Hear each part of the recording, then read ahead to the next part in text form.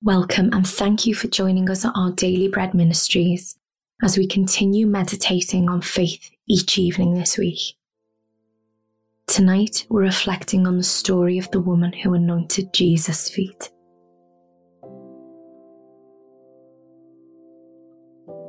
As we begin this reflective time, try to get as comfortable as possible. Take some deep, calming breaths.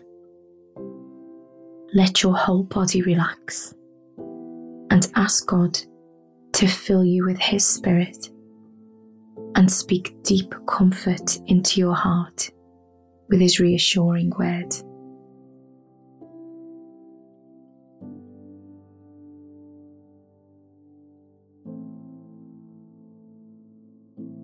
Heavenly Father, when all I can see around me is a world that has forgotten you, open my eyes of faith. When all I can hear is people talking about this life, give me ears to hear the truth of your eternal kingdom. I want to live by faith, but I know I so easily get distracted and overwhelmed. My faith feels so weak sometimes, but I know Jesus is strong, the one in whom I place my faith. Strengthen me tonight, relieve my doubts, and help me to hold on to my hope in your Son.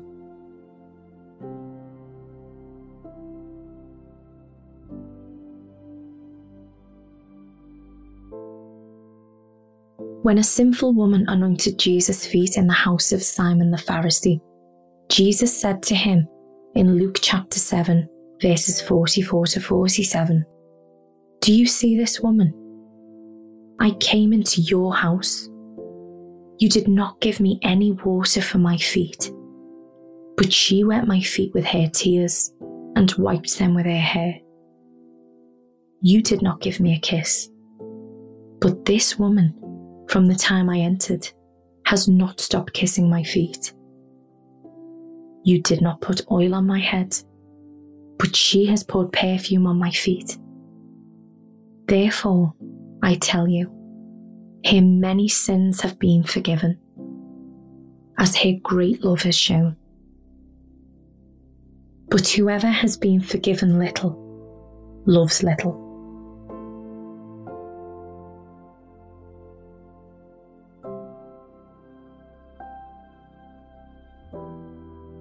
A world-renowned artist paints his most impressive painting yet, and then, to your amazement, he gives it to you as a gift.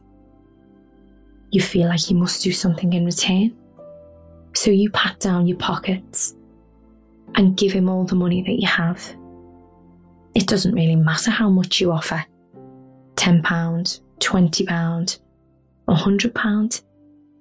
It cheapens his gift by putting a value on something that's priceless and precious. But isn't this what the sinful woman did when she poured an expensive jar of perfume on Jesus' feet? Was she trying to pay Jesus in some way for his forgiveness?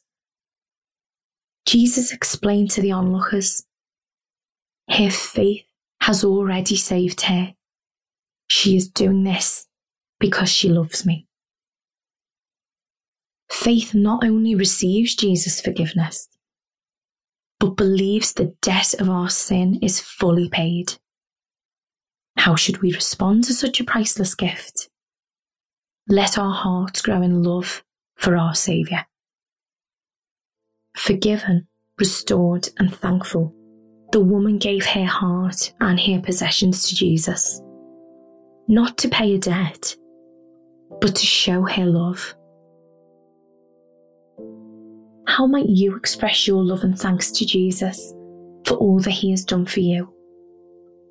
Let this be a time of marvelling at your Saviour.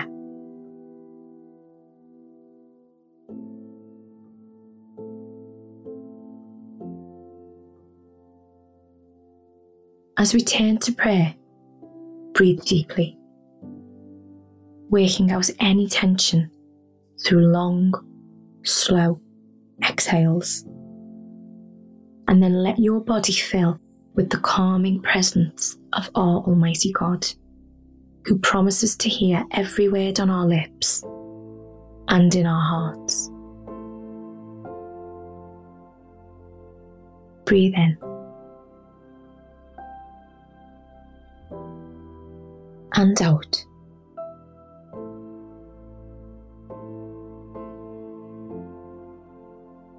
And in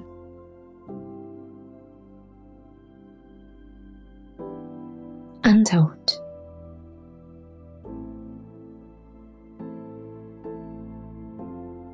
Let's pray. Heavenly Father, thank you that your Son has paid the debt of my sin in full. He is worthy of everything I have. I want to take this moment to offer my praise and thanks. Lord Jesus, expose the hidden sin of my heart so that I may know your forgiveness again. I am so amazed that you would give up your life to save me. I want to take this moment to express my love for you, my Saviour.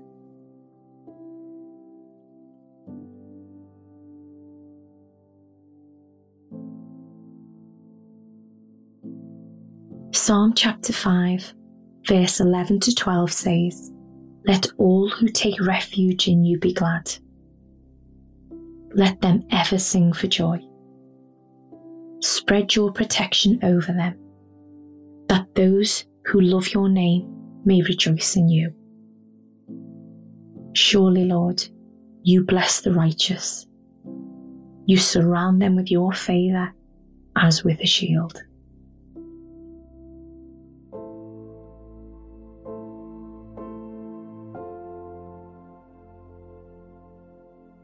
Let's close with a final prayer. Heavenly Father, I love the name of Jesus and rejoice in him. Whatever happens tomorrow, I know I am redeemed and restored. May this be a peaceful night of restful sleep, for my Saviour knows my name, loves me, and has given himself for me. In him, I have everything I will ever need. Amen.